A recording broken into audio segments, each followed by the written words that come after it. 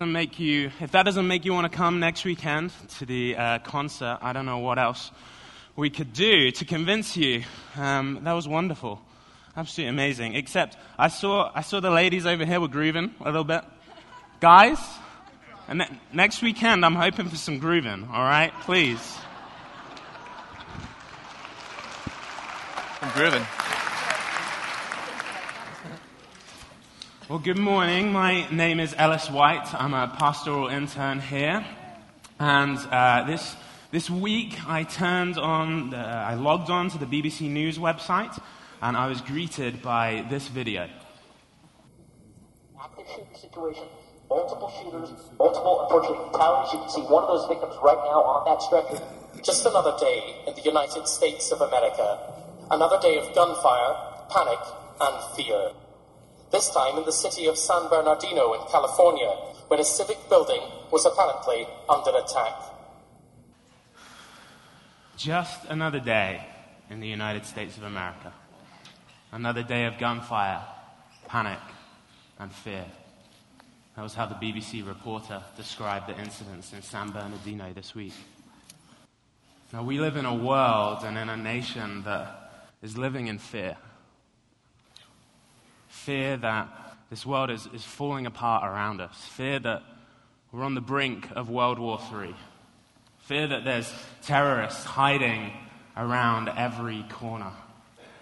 And I know many in this congregation fully believe that this nation is falling apart. And we're left asking the question, what is this world going to be like in 1, 2, 3 generations' time? I'm left asking, what kind of world are my grandchildren going to grow up in?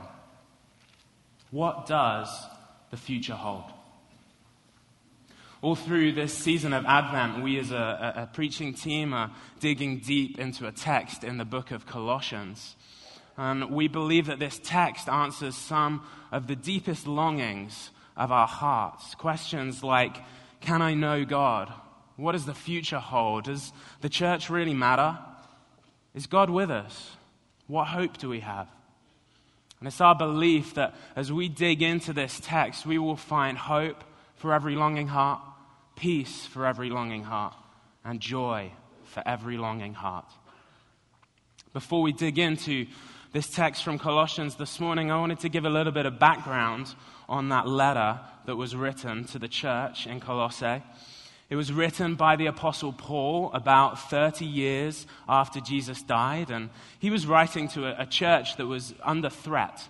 This church was less than 10 years old, but false teachers had begun to come into the church, and they brought in an atmosphere of fear.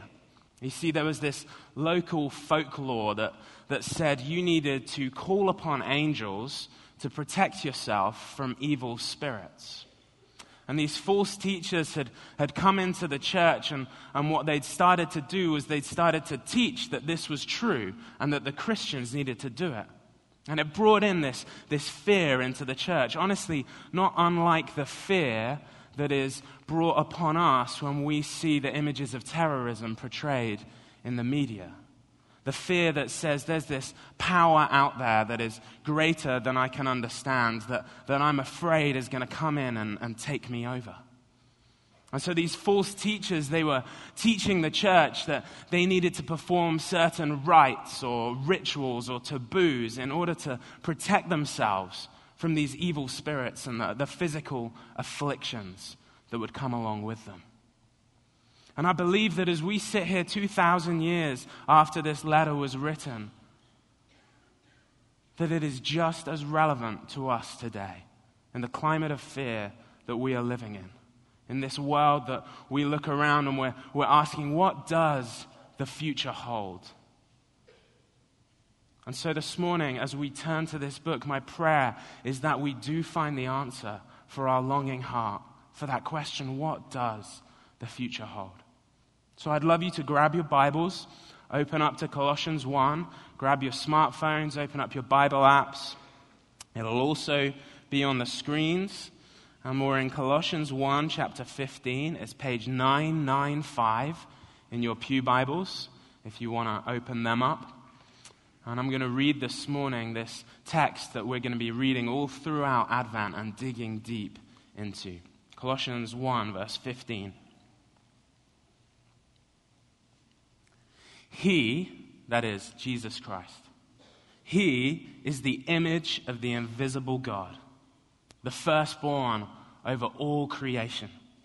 For by him all things were created, things in heaven and on earth, visible and invisible, whether thrones or powers or rulers or authorities. All things were created by him and for him. He is before all things, and in him all things hold together. And he is the head of the body, the church.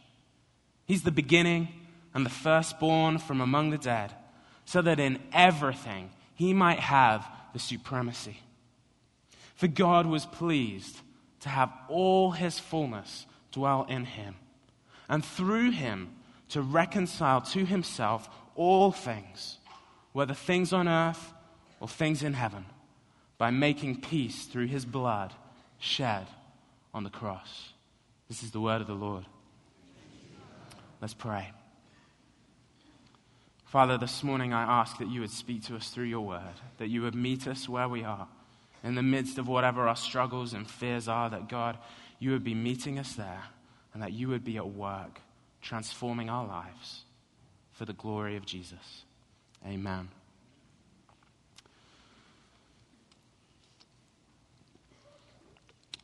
Well, last week, I don't know if you noticed, but Pastor Mark spoke for 30 minutes on half a verse. I'm not quite at the level of Bible ninja yet, so I'm going to let him have the half a verse. I'm going to take 2.5 verses. And the reason for that is a little bit more. It's because I believe Paul has one main point that he's trying to make through these 2.5 verses. And so we're going to pick up right where Pastor Mark left us last week, halfway through verse 15, right after Paul has said that Jesus is the image of the invisible God. And then Paul goes on to write that he is the firstborn over all creation. And really, that is kind of like a summary statement for the next couple of verses. Paul is setting out what he's about to make a claim for. And for us to understand it, we need to know what Paul means by this word firstborn. Now, firstborn had one meaning, which is the meaning we all think of, which is the eldest child in a family. But firstborn also had another meaning in the language Paul was writing in, and that meaning was a person of preeminent rank. And we see as we keep reading that's probably the meaning Paul was getting at here. What he was claiming, what he was saying, is that Jesus is the person of preeminent rank over all creation. Jesus is supreme over all creation. He's like a military commander standing above and over all of creation. And Paul gives us 3 reasons in verse 16 why this is true. And those 3 reasons are that all things were created in him, all things were created through him, and all things were created for him. Now, I know that in the translation I read, those weren't the 3 words that we used. And part of that is because since that translation was written in the 80s, a lot of scholarship has been done. And actually the updated version of the NIV uses those 3 words. And I think the important thing is that there are 3 different words in the Greek. And Paul is trying to get at 3 different aspects of this relationship between Christ and creation. And so I want to talk a little bit, drill in a little bit on them and see if we can understand it a little bit more. It's quite heady, so here goes. All things were created in Christ. That is, they were created in his sphere, not apart from him, but totally dependent on him. All things were created through Christ. That is, that he was the agent through which they were created. He was the spoken word of God. God spoke and these things came into being. And all things were created for Christ. He's the goal of creation. He's the reason that there's something instead of nothing. All right, you've got that. I can see by the looks on your faces. It was a little bit hard for me to wrap my head around this and come up with a good illustration. And it was actually my wife who came up with this one, and I'm going to go with it. I'm going to change some of the words and give us a parallel, and then hopefully bring that back to the Bible text, and hopefully that'll illuminate what Paul is really trying to get at here. So I want to change the words all things to the United States. Bear with me. And I want to change the word him to freedom. And now let's see what this says, and see if this helps us understand those three words, in, through, and for, that Paul is using here. The U.S. was created in freedom. The U.S. was created through freedom. And the U.S. was created for freedom. Okay, let me dig in a little bit more. The U.S. was created in freedom. It was a totally free act in which this country was created. There was no force or coercion about it. It was in the realm of freedom, in the sphere of freedom in which this country was created. Okay, the U.S. was created through freedom. It was in your great military prowess and victory over your tyrannical enemies.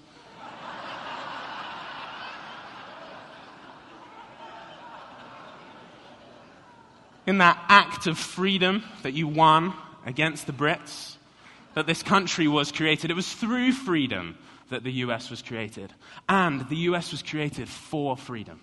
That's the goal of this nation. Freedom, to be a free people. Okay? The U.S. was created in, through, and for freedom. And therefore, freedom reigns over the U.S. It reigns supreme. It is one of your highest values. Okay? And Paul is making the same point about creation and Christ. Okay, let's go back to the text and what it says. Paul says all things were created in Christ, all things were created through Christ, and all things were created for Christ. And therefore, Christ is supreme over all things, over all creation. Do you kind of get it now? You get in there a little bit? It's still quite dense, I know. So dig back into it later this week if you get an opportunity. But the big point Paul is making is that because Christ was so central to creation, he is therefore supreme over creation. And this is really important for the church in Colossae, because this is a church that's struggling, living in fear of these evil spirits that are out there and the physical afflictions that they bring. And Paul is saying to this church, you don't have to be afraid of them, because they were created in, through, and for Jesus Christ, and he therefore reigns supreme over them. And he goes on to double up on his emphasis of this in verse 17. He says, he is before all things. It's kind of a repetition, a recap of him saying Jesus is the firstborn over all creation. Paul is saying not only was Jesus before all of these things in terms of time, but he was before all of these things in terms of status. Jesus is supreme over all created things. But he doesn't just want the church in Colossae to know that Jesus is reigning supreme. He's like high up there and above all of these things, and he's in charge. He also wants them to know that Jesus is at work in the midst of his creation. He goes on in verse 17 to write, and in him all things hold together. Not only is Jesus reigning supreme, but he is continuously sustaining his creation. Jesus is like the glue that is holding this world together. And without Jesus, this world would fall apart. I don't know if you've ever felt like your life is falling apart. I know that I have. Last year was one of those years for me and my wife, Rachel. We had given birth the previous year to our first child, Evelyn, and we had a great fall and Christmas, but then the new year came around, and things began to get really difficult for Rachel. She began to become really lonely at home and really homesick for the UK. At the same time, we experienced the first of many visa difficulties that year. We got a letter from the immigration services to say they were confused about something in our paperwork and they wanted some more evidence. And really, this opened up in our minds the possibility of going back to the UK, something that we hadn't even really considered. And honestly, for Rachel, at this point in time, she was so desperate to have her mum with her, to be around family, that the thought of going back to the UK was a lifeline.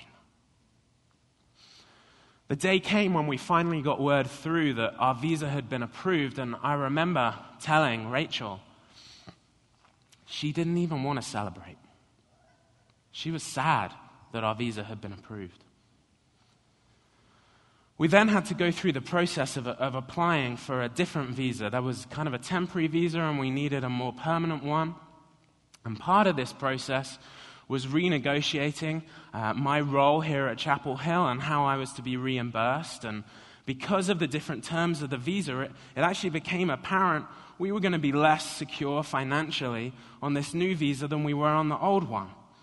And again, this just opened up this whole, oh my goodness, we're insecure here. Wouldn't things be better in England? And we started talking like this and thinking like this. And eventually it got to a point where we said to the elders of this church, we want to go back to England. We don't want to stay here anymore. And I've shared with you the story before about how God intervened and changed our minds and actually has provided for us to be here. And we're so thankful for that. And we went through that process and things did get better through the summer, but then the fall came around and we got a notice from the immigration services that they intended to deny our visa application. And I was like, God, what is going on? We just stepped out in faith and said we're going to stay here, despite it not looking like we might be able to, and now this? And all of those insecurities and everything just came back up. I remember sitting in Pastor Mark's office in a meeting when the email popped up on my computer, and I read it, and I sat there, and I felt like my world was falling apart all around me. That November, for my birthday, my wife and I went out for dinner, and I always like to take the opportunity on my birthday to reflect back on the year that has been, and I said to her, Rachel, this has been the hardest year of my life. Little did I know that the day beforehand, one of my friends had been arrested and charged with some very serious offenses. Things that I couldn't possibly believe that this friend had done. Things that made me question whether I even really knew people at all. Question whether I even really wanted to be a pastor when people kept things so hidden from those around them. And the thought of these things tormented me for a very, very long time. The thought of the things that this person had done.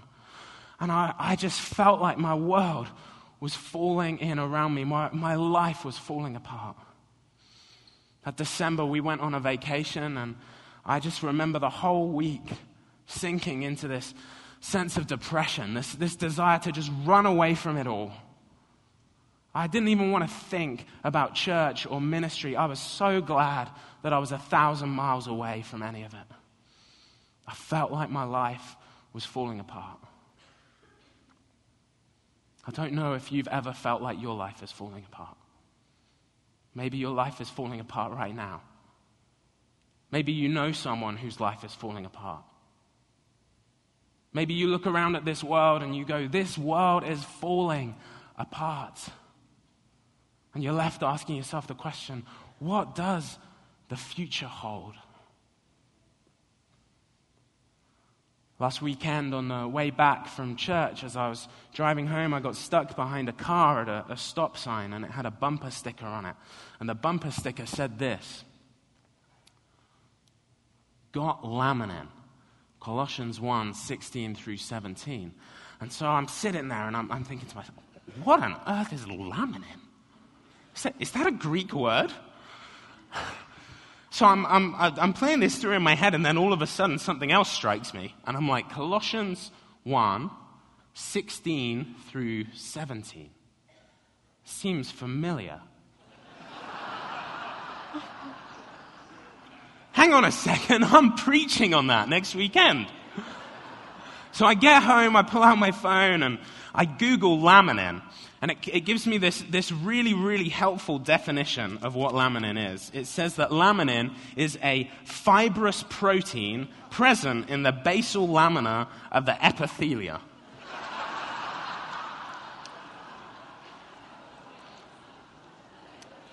Great. So I changed my Google search. I searched got laminin. And actually what came up was something I'd seen before but totally forgotten about. There's a pastor named Louis Giglio. Some of you may have heard of him.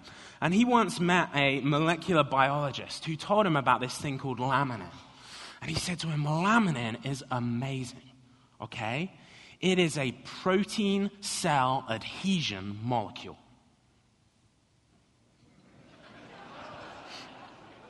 Okay? But he explained a little bit more. He said, can we go back a second? Laminin is the glue that holds us together. It's the glue that holds our bodies together. It holds the protein cells together in our body. And so I was like, this is great. In him, all things hold together. I could use that as a sermon illustration. This would be perfect next weekend. I'm so glad I saw that bumper sticker. But then I saw a scientific drawing of it. Okay? This is what laminin looks like. It's a cross. At the center of our bodies, holding everything together. Holding our cells together, holding those protein cells together, are microscopic crosses. But, I mean, that's just a scientific drawing. You can draw a scientific drawing however you like. I mean, it's a 2D representation of a 3D thing. I mean, anyone can make it look like a cross, right? But then I saw a microscopic image of a real laminin. Take a look at this. For by him all things were created. Things in heaven and on earth, visible and invisible, whether thrones or powers or rulers or authorities, all things were created by him and for him. He is before all things, and in him all things hold together. How do you know that all things hold together in him? Because there is a cross that stands in the center of history. There is a cross upon which the one in whom all things were created, through whom all things were created, and for whom all things were created, stood, stretched out his arms, and made redemption for this whole world. And the cross is proof that God will hold all things together. Not because God is going to change all your circumstances, because God didn't change the circumstances for Jesus on the cross. No, the cross is proof that God will hold all things together because God was at work in the midst of those horrible circumstances on the cross. It is proof that in the midst of whatever we are experiencing, God is at work. He is holding all things together. He does reign supreme, and that his plans will succeed and his purposes will not fail.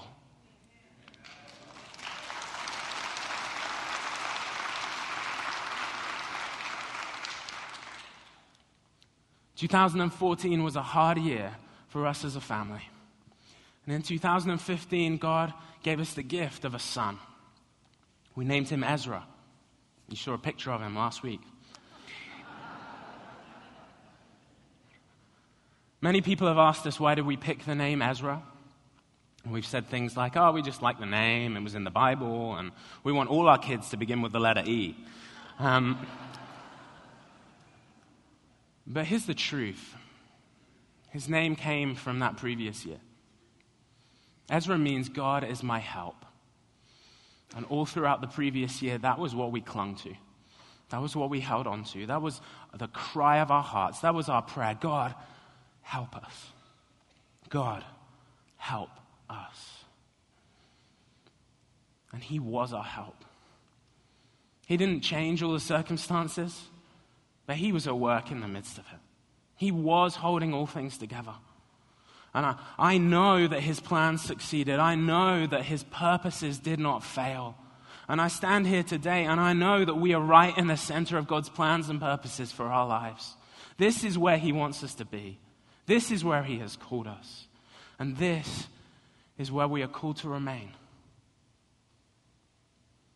This week, after the terrorist attacks in San Bernardino, the New York Daily News published a headline which said this: God isn't fixing this.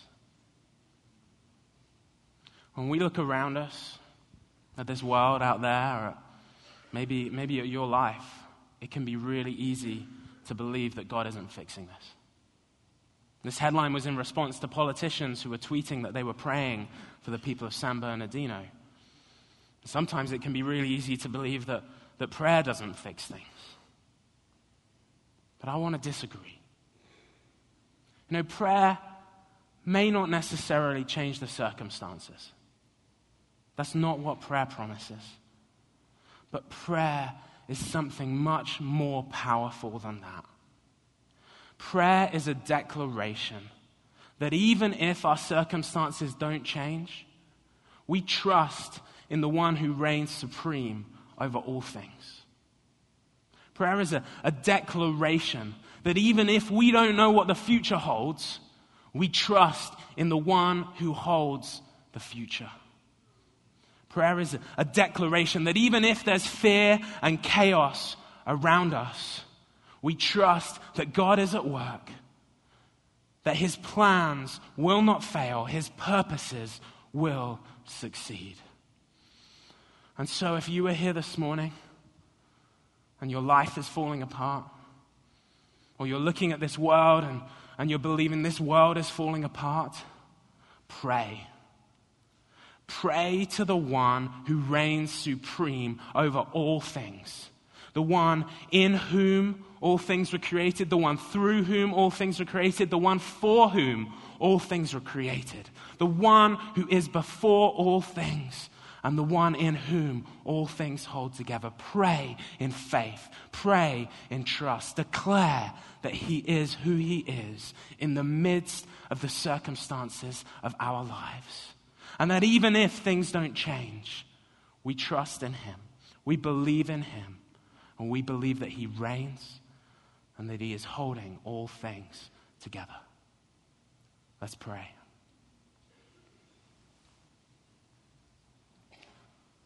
This morning, God, we come to you and we look at this world and it seems really, God, like it's falling apart. And there are many here, I'm sure, God, who feel like their lives are falling apart. And we come to you this morning, God, and we cry out to you. We don't know what the future holds, but we trust in you, the one who is holding all things together. God, we don't know whether the circumstances are going to change, but we trust in you, the one who is above all things, the one who reigns supreme over all creation. And God, we place our lives into your hands. And we look to that cross that declares that even in the midst of the darkness, even in the lowest points ever, you are still at work, and that your plans will not fail and your purposes will succeed.